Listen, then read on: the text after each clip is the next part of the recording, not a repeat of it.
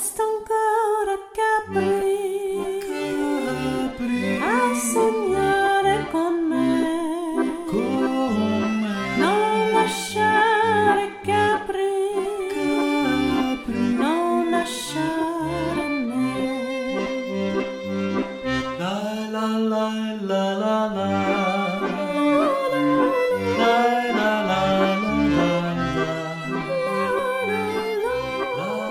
That beautiful, eerie soprano voice was Nicole Renaud, a French chanson accordionist and a songwriter, hailed by the New York Times as having an ethereal soprano voice. Song we played, Resta ancora e Capri, which translates to stay silent, motionless, in Capri, from her album Songo di Capri, which means Songs of Capri, from 2014. We are happy to welcome back Coco Doll on our show. Hi, Coco. Hi, Isabella. Hi, Rebecca. Hi, Coco. So happy to have you back on our show. Thank you for We having had you me. on April 20th of last year for our second segment right after launching of our podcast. So Rebecca will introduce you in just a moment. This 15th segment of iArt New York, titled The Humanizing Role of Arts in the Wake of the Public Health Crisis, is a special episode in which we invite 3 of our previously interviewed guests to respond to COVID-19 pandemic. It's about resistance of the artists, curators in response to the situation, and strategies on how to deal constructively with this new reality amidst all of the chaos, and how to heal in this situation, how to find hope and act on it. iArt New York on Radio Free Brooklyn is brought to you by your hosts, Isabella Gola and Rebecca Major. My name is Isabella Gola, and I'm a visual artist and a visual arts and design curator at the Polish Cultural Institute, New York. Rebecca Major is a visual artist studying Masters in Art History at Hunter College and is a curatorial intern at the Jewish Museum. iArt New York is a talk show, an alternative art tour of the Big Apple, in which we bring in special guests and their voices of critical insight about the contemporary art world from New York and the US. So Rebecca will introduce Coco Doll. So Coco Doll is a Brooklyn-based performance artist, painter, and curator whose work explores themes of the body, identity, and feminism. She's created several art initiatives, such as her performance troupe Legacy Fatale, built on notions of mysticism and punk leadership, and her feminist curatorial practice, Milk and Night. Recently, she created a site-specific installation and performance titled Punk Deism, which was on view from December through January of this year at Disjecta Gallery in Portland, Oregon. And this past November, she curated an exhibition, Wonder Without Land, with artworks by the collaborative art duo Kuzma and Ajuan. So welcome, Coco. My very first question actually is about your show at Disjecta. Could you elaborate on that? Disjecta was actually...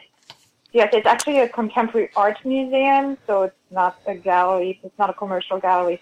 It's an institution in Portland, Oregon. And could you elaborate on the title of your exhibition, Punk Deism? Am I pronouncing it right? Yeah, Punk Deism. With my French accent, it always sounds a little bit different.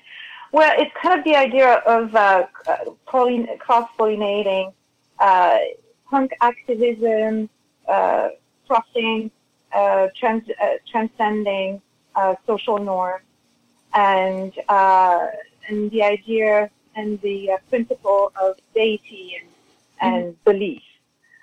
So it's I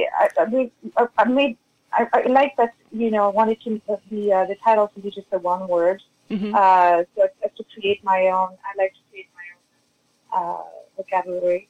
So it's just this idea of transcending belief systems. Yeah, because we are. Oh, sorry to interrupt. Because just for our listeners, it's spelled like deity, like DEI. So it's punk deism, and so you're combining words and creating new meanings. It's interesting. New meanings, and because we're in a very we are in the world of fusion of practices and aesthetics and content. So my work is about transforming and transcending categories and just bringing them together under a new system. Mm-hmm. So we all live in a system. There's no choice. We're living in a social system. Mm-hmm. We do have to apply to social norms, to citizenship or civility.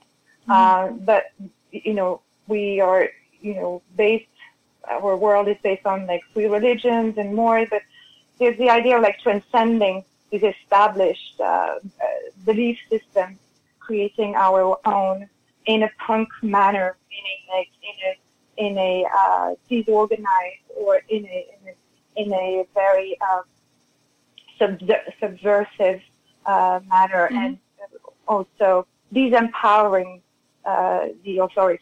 And because I wasn't able to see it live, but from the photos I've seen, it's mostly based in performance, and you work with other dancers and performers, and you create these choreographed and very visually interesting, almost tableaus and dance routines, but they're cathartic and summoning, and so did you also have artworks, or was it more performance-based?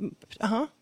Yes, actually the whole show was an installation of a culmination of 10 years of my work as a visual artist and a performance artist.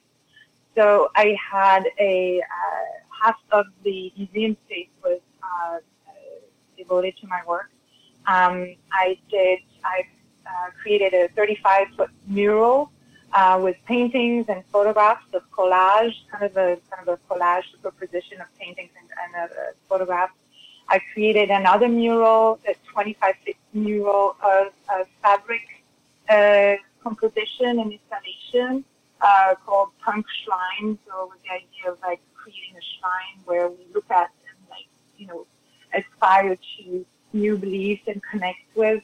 And across that wall was a video projection of a 8-minute video based on my performance. Mm-hmm. So all this participated in this larger body of work of mine, which is cross-disciplinary, interdisciplinary. So I'm using all these variety of mediums. The curator, Justin Charles Hoover, invited me to open the season of his curatorial program at the JEXA Contemporary Art Center in Portland. And the theme was of his series called Ungodly. So I'm the first artist in his series. It's a wonderful invitation by a curator, Justin. And we worked on it kind of together, but he also gave me kind of like a carte blanche to explore and to bring it. It was a wonderful opportunity for me to explore a space, a raw space, and a gigantic space. Mm-hmm. It's a museum space where I could actually put all, in effect, 10 years of visual and performance practice. Yeah, it was very ambitious. From the photos I've seen, it was very large scale and really impressive. Thank you. I wanted to make it a kind of a grand scenario because of the opportunity that was given. So I paralleled the opening of my exhibition with a performance, where that was choreographed and that was prepared in advance. I had forced out, because when I do my performance choreography, I perform them under the brand of Legacy Fatale. The idea is to invite other women to participate and create this female leadership together, and where we lead the public into a unique experience. So we did an open call prior to my arrival, and through the social media, and we had a couple of responses, like 3 or 4 performers, which was fantastic. The women are attracted into this program for choreography, or artists and dancers and feminists and queers and weirdos, outcasts. We are all like social outcasts. Mm-hmm. Independent women that want to have this experience. So we recruited like 4 or 5 local dancers. Then I had an evening of rehearsal and training, which was wonderful because I got to know them. And the day of the opening, they came. We performed a dance tableau, which is kind of like this, the branding of Legacy Fatale, where there's always this formation of women that are kind of image stills, you know, so it's moving slowly. Yeah, And, I actually wanted then to we ask about the Legacy Fatale. Sorry to interrupt you, yes. but Yes, speaking of absolutely. you as the post-feminist Renaissance woman that transgresses the pre-existing theories and ancient myths like the Athena or Panathenaia. And speaking of Renaissance woman, I'm thinking of you as navigating, you know, the complex multiple roles as an artist, performer, curator, choreographer, activist, and a mother. So I wanted to ask you, how do you reconcile this challenging reality right now? And how do you recalibrate your projects? And speaking of Legacy Fatale, which demarcates this post-feminist dream, what is that dream now? I would like to hear about this new upcoming project. I know you are scouting out for the new location for your performance. What were you thinking about and how to recalibrate this into this new reality, new challenges that we are all facing? To answer your first question, how do I combine all these kind of titles and subtitles and all these, like, how do I wear all these hats together? Yes, as a Renaissance woman. Kind of crazy. To answer your first question about how I layer all these practices and all these actions together, sometimes I don't know how I do it. And sometimes I think I'm totally crazy. This is way too much. Why am I doing that? I don't know why I'm doing this. It's way too much. Can I just be just a painter or just a photographer? Why can't I just be just a performer? You know, I mean, why can't it just be so simple? It seems like, so it seems that the answer is more relying in the fact that I don't know. Maybe I don't know how to just do one thing. So I think we all don't know as female artists. Right. Exactly. So which is probably part of a larger, of a bigger phenomenon about being a woman, where a woman's work is never done. So we have to activate all kinds of different practices and spaces. I mean, for me, a groundbreaking and stepping stone exhibition was 2007 WAC, Art and the Feminist Revolution at PS1, curated by Connie Butler. And I really discovered what feminist art is about exploring all these mediums and materials and the body and like in all different kinds of surfaces and supports. And I was like, oh my God, this is what I wanted to experience all this. So that's where it kind of started, to like layer all these experiences. It can be very disorientating because you have to be, it's a challenge. You got to be very organized to make it work. How do you feel about the slowdown, shutdown, lockdown, whatever you want to call it? It's a kind of forced vacation in a sense. It's a forced studio practice. Yay! It's a forced what? It's a forced studio practice. Because it's actually, I started a new series of drawing. I haven't been able to draw on a regular basis in a while because, again, I'm doing all these things, you know, and I'm a mom, you know, I'm a single mom, so I nurture and educate a young girl in 2 different languages and 2 different cultures, so it's kind of double work for me, and my brain is pulled out in different directions. Like sometimes I'm like, whoa, you know. I wanted to actually follow up on your role as a mother, which is one of your main roles, if not the most important one. I know. You have a beautiful daughter, Noor. Noor is she just Divine Light. Divine Light, and she just turned 10 years old not long ago. That's fun. just to understand that. And so, how do you overcome challenges of this reality, dealing with the homeschooling? How is your identity as a mother enlighten your identity as an artist? I'm interested in the dialectical relationship between the two. You know, speaking of the wearing many hats and multiple roles as an artist, female artist, how do they inform each other? Has this situation, this strange reality, how did it transform your relationship with Noor? I'm going to start with the last question. Actually, it was very beneficial at first to be home sheltered with my child 24/7. The first month was amazing in the sense that, oh my God, I get to spend all this time with my child. When before I was running around, running to work, running to school, running to after school, running to groceries, running to doing homework and making food, doing the dishes, putting her to bed, waking up, and it was very timed, schedule, super. You only had per day, maybe you only have an hour or an hour and a half quality time with your child, and that's if you're lucky. Because some people don't have much quality time with their child during the week because they have to work all the time. New York is a very, very expensive city.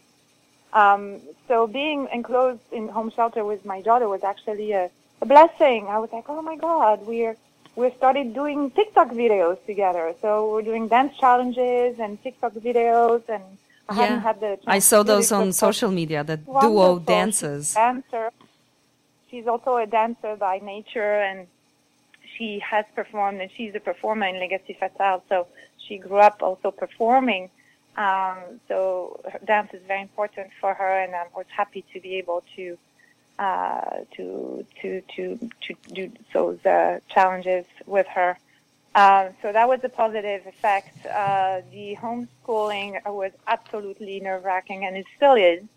All the parents are, we are just exhausted from it. It's nerve-wracking. To most of us. I'm sure some parents are doing well, and some schools have better systems. But the school that we have is a great school, but the online digital platform that they put together is very disorganized, and it has an effect on our daily life. And now, kids after 8 weeks of doing digital online learning, they just have enough. So it's really hard to motivate them. So motivation is a challenge right now. Mm-hmm. That's part of the perseverance that makes you stronger as an artist. And being a mother also informs your art practice, because you mentioned that your daughter is going to perform, and she has performed in Legacy Fatale, Panathenaia series. I mean, both me and Rebecca had the pleasure to participate last year. And so I would like to come back to the first part of my first question. Yes, about the Legacy Fatale and also her role in it now. And what are you envisioning for Legacy Fatale this year? Well, I can circle back that how motherhood has changed my art practice with the performance of Legacy Fatale question right now, because as I became a mother and as my child was growing into 4 or 5 years old, I started integrating the children in the performance, because some of my performers are also mothers. And so the concept of womanhood, motherhood, and nurturing started to integrate into the performance practice of Legacy Fatale. In parallel with our upstate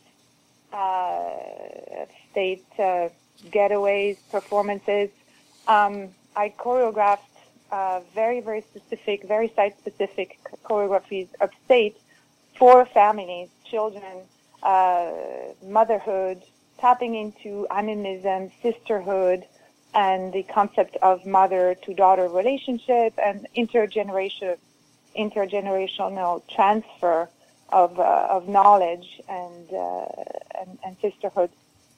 So that's where being a mother really participated in integrating that concept within the performances, I think I really succeeded in it. We have beautiful performances with the kids and the moms, mostly upstate New York in the nature. When we perform in the city, we perform more with like a punk and an activist kind of spirit. So I can't really integrate the kids in there. I think they're too young. I prefer nurturing the children into the performance than teaching them the politics of protest. They're too early for that.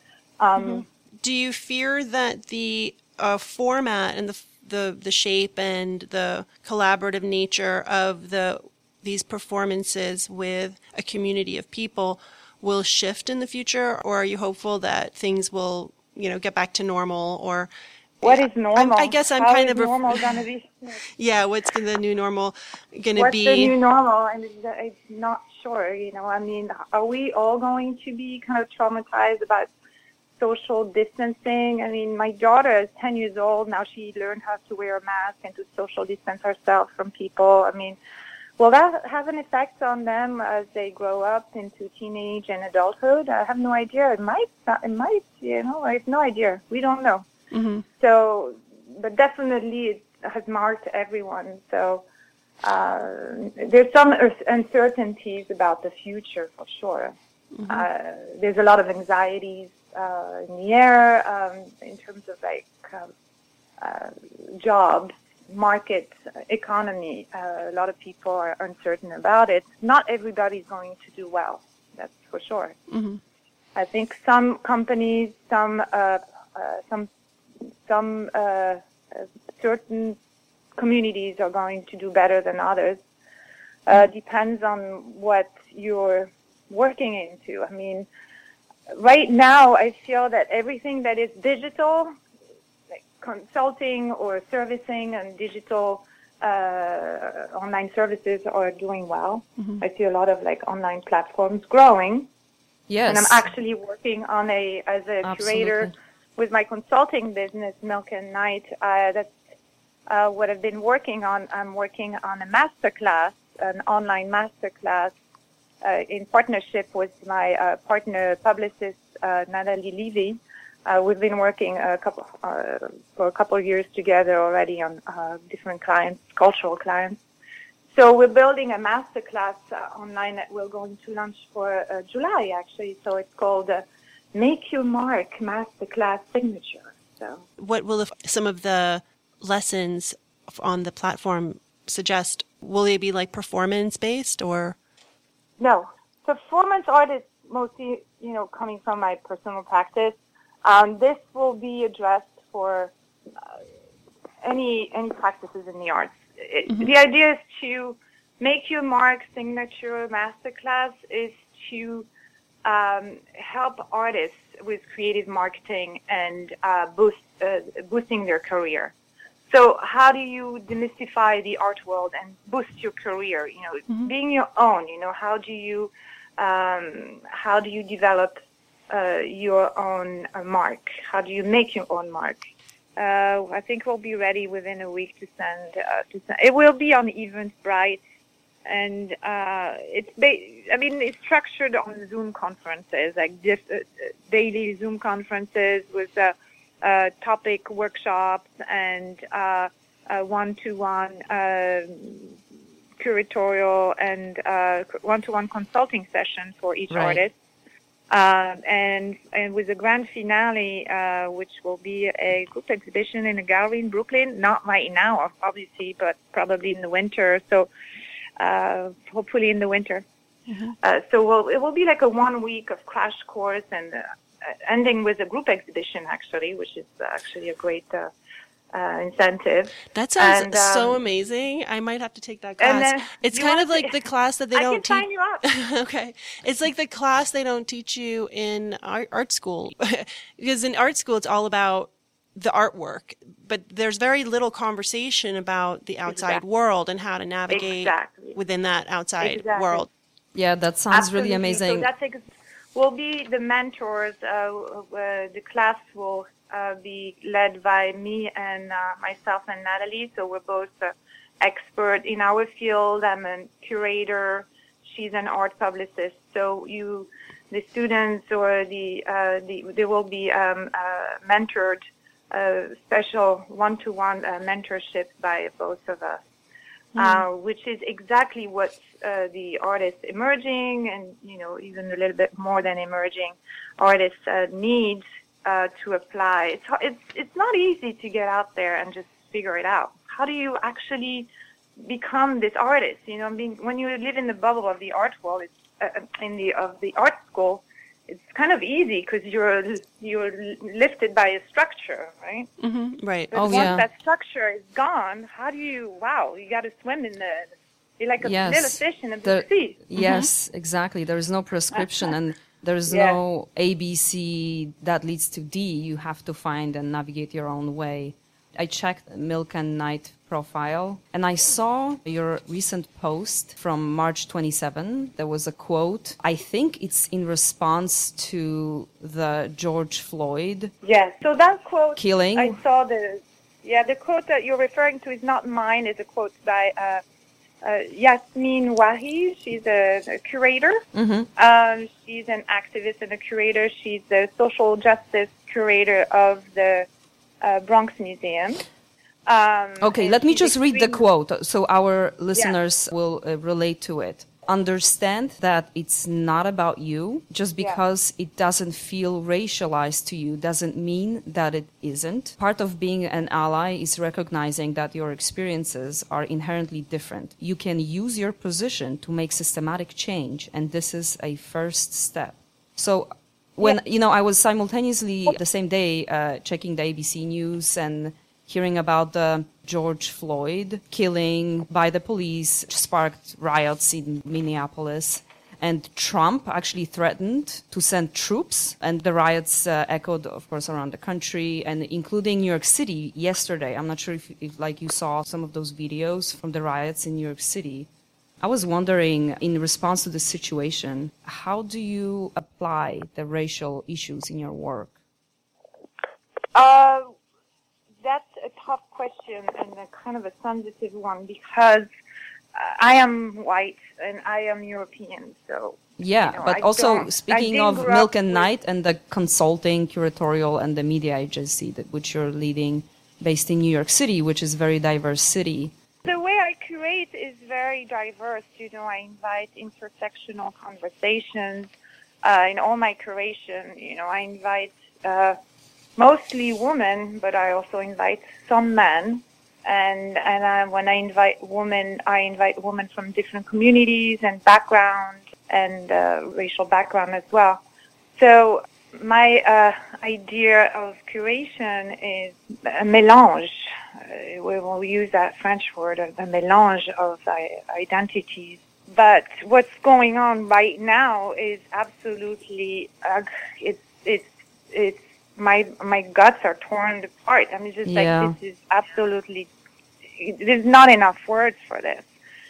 But, again, coming from white perspective, I grew up in Europe, in privileged country. We didn't have slavery in our country. We were part of the colonialists, as in the couple of centuries ago. But the historical baggage of slavery in America is so strong, and this is just beyond my even my understanding.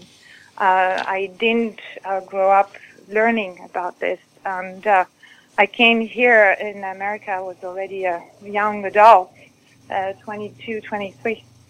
So I'm learning. I'm also learning today. Mm-hmm. Right, which is so important. So this quote is also about learning how to, how to relearn, how to learn how to relearn history.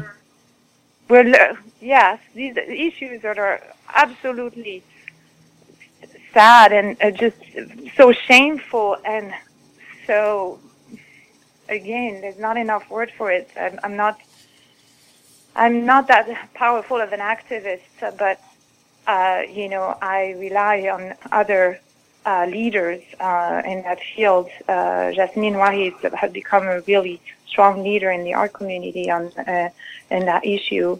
and there's she's followed by a lot of other curators and artists that have very strong positioning.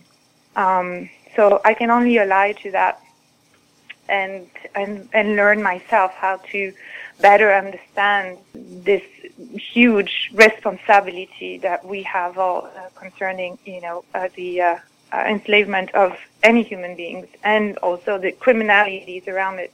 It's beyond. The whole world is being touched by a disease and social politics same time.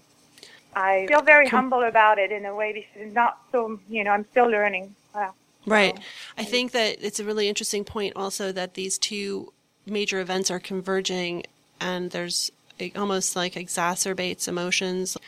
People have been not allowed to be on the streets to make their voice heard, and now it's just erupting in this way, in the midst of pandemic and the lockdown and social distancing. The lockdown is still active in many parts of the country, so we're not really back to our normal lives yet. Although we are not even kind of entering phase one up in Hudson Valley.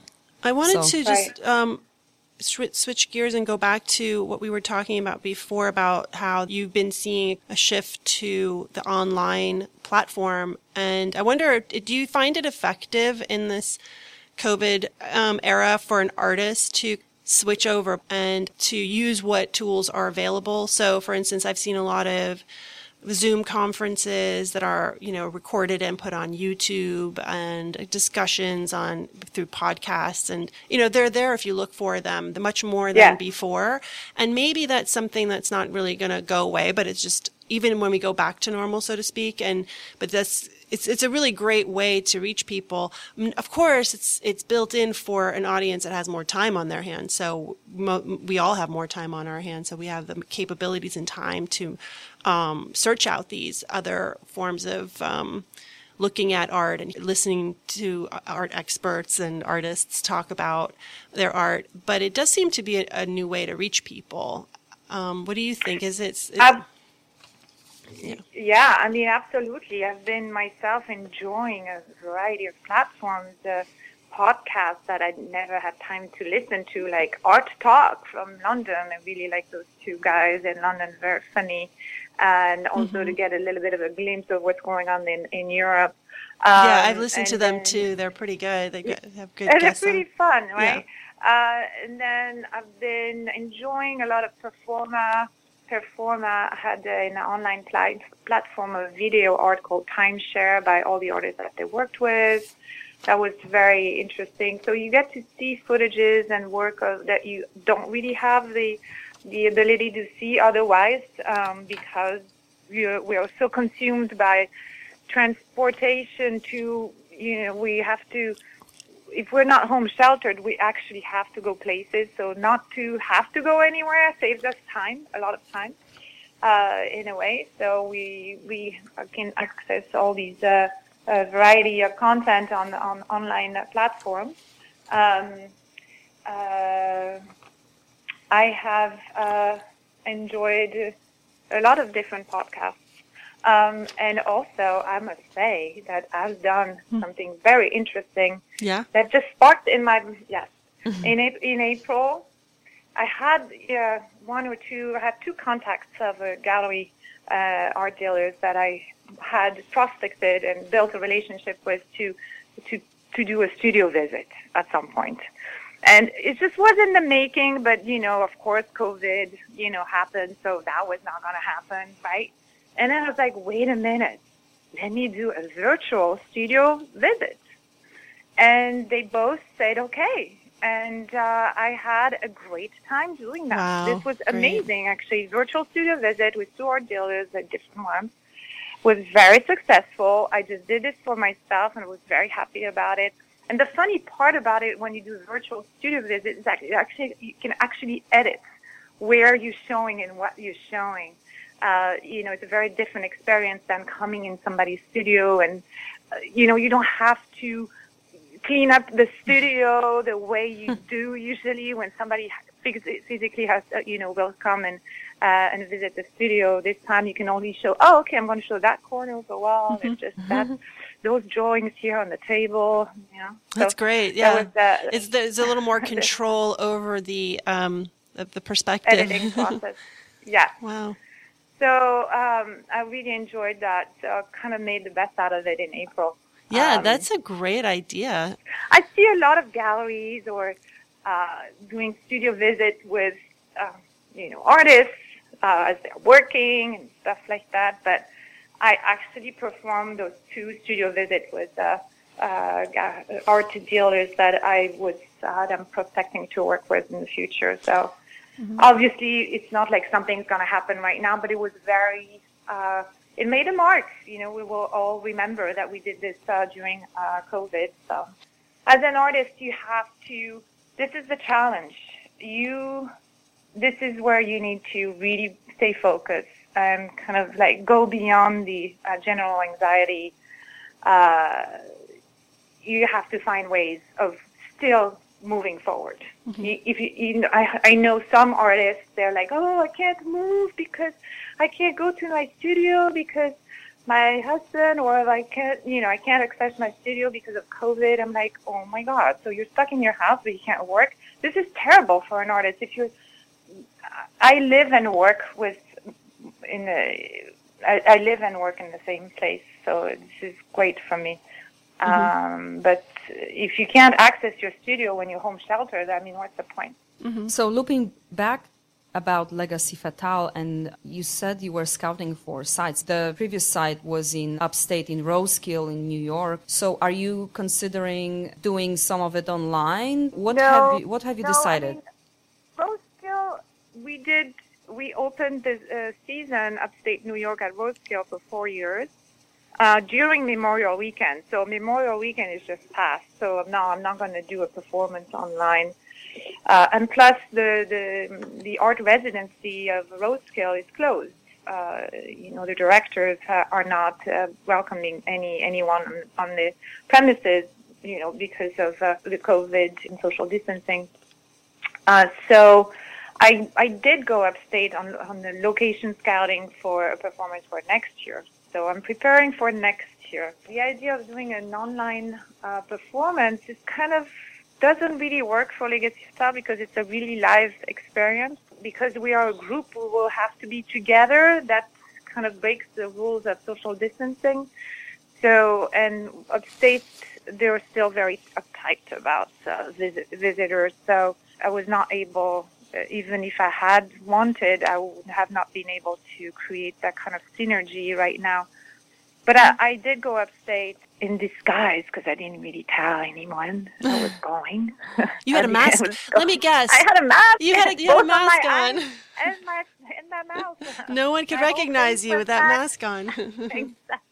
That's so funny. We're all in disguise. The whole humanity is in disguise. We're all wearing masks. Yeah. Speaking of the online tools that we are using now for communicating about arts, like Zoom webinars and YouTube Premiere. I've tried that also for my job for a couple of projects, and it turned out to be a success and gave a lot of exposure to a Polish artist named Jan Sawka that has simultaneous shows, Samuel Dworsky Museum in New Paltz and RAFMA, Robert and Frances Museum in San Bernardino. The two museums joined and created a new content that otherwise would be just two separate events. And we had 600 viewers, actually. So I find that tool quite convincing. And actually, the Zoom Healing for the Healers session that you invited me, Coco, that was back in April 19. I really loved it, too. And that was on Zoom. I really felt like it transgressed through the breathing exercises and meditation.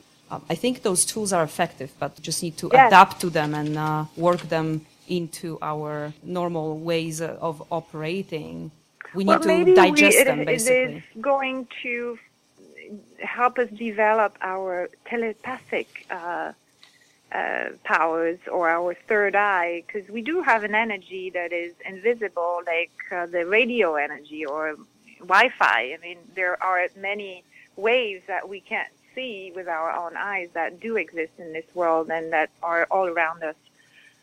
So maybe the energy that you felt is because we are also maybe our transmitter as humans of telepathic energy through that can also maybe be transferred through digital platforms. So this is actually very positive. There's definitely a positive impact and effect from using all these platforms. I'm enjoying Zoom too a lot. Yeah, I'm using it all the time as well for work, and sometimes I feel like it's too much, but it's the only way out there to connect. I truly felt that energy joining with the other females in that session. So thank you so much. You know, it's funny because before even Zoom existed, I was doing a lot of FaceTime. I love FaceTime. And all my friends, even my boyfriend at the time and my parents are like, what the hell is that? I'm like, come on, I want to FaceTime. I love FaceTime. I love to see. I want to see you. I want to see the energy. I want to see your facial expression. I don't want to look at the wall while I'm talking to you. It's so nice to be able to see the person, right? Yeah. So for me, Zoom was just an extension of FaceTime, a better version of FaceTime, where you can actually have a whole like 10 people, 20 people, even a classroom. So interesting. Yeah, no, I think maybe it's something that we as a society won't leave behind. It's going to be more of a part of our daily life. Are you, so you're not planning on anything live for the rest of the year until things kind of... I'm preparing my online class. I would like to create an online video exhibition, but first I have to lock down the class. Mm-hmm. I still have time for that, you know, so there might be something happening in September, October, as far as the curatorial with video. Performance-wise, I couldn't say. Yeah. You know, don't have anything on tap. I mean, planned right now. I'd rather work in depth and do something bigger next year. Yeah. We're going to wrap it up, and I want to thank you so much for offering insight into your life during the pandemic lockdown and sharing your vision of your art projects, explaining it so thoroughly and beautifully, and also offering your really sensitive thoughts on the protest movement in response to the death of George Floyd. And we've covered so much, and we did. And my online course, Make Your Mark, Signature Masterclass with Natalie Levy and Coco Doll, to be continued. If you want to know about this, you can go on my milkandnight.com website.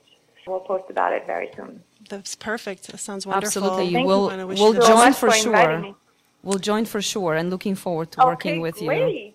Oh, and for our listeners who want to hear our other interview with Coco Dole, go to our episode list and click on episode 3, where we have over an hour-long interview with her from last April. So just want to say that. Thank you so much for being on our show. And thank you, Isabella. It was so great to have you back. Rebecca. Always thank you, Coco. Pleasure. And thank you so much for inviting me again. I can't wait to listen to more of your interviews. Thank you. Thank you. And we'll talk soon. Bye. Okay. That's the Legacy Fatale bonding. Okay. Cool. Thank you so much. You're welcome. Thank you so Thanks much. Again. That was wonderful. Thank Bye-bye. you.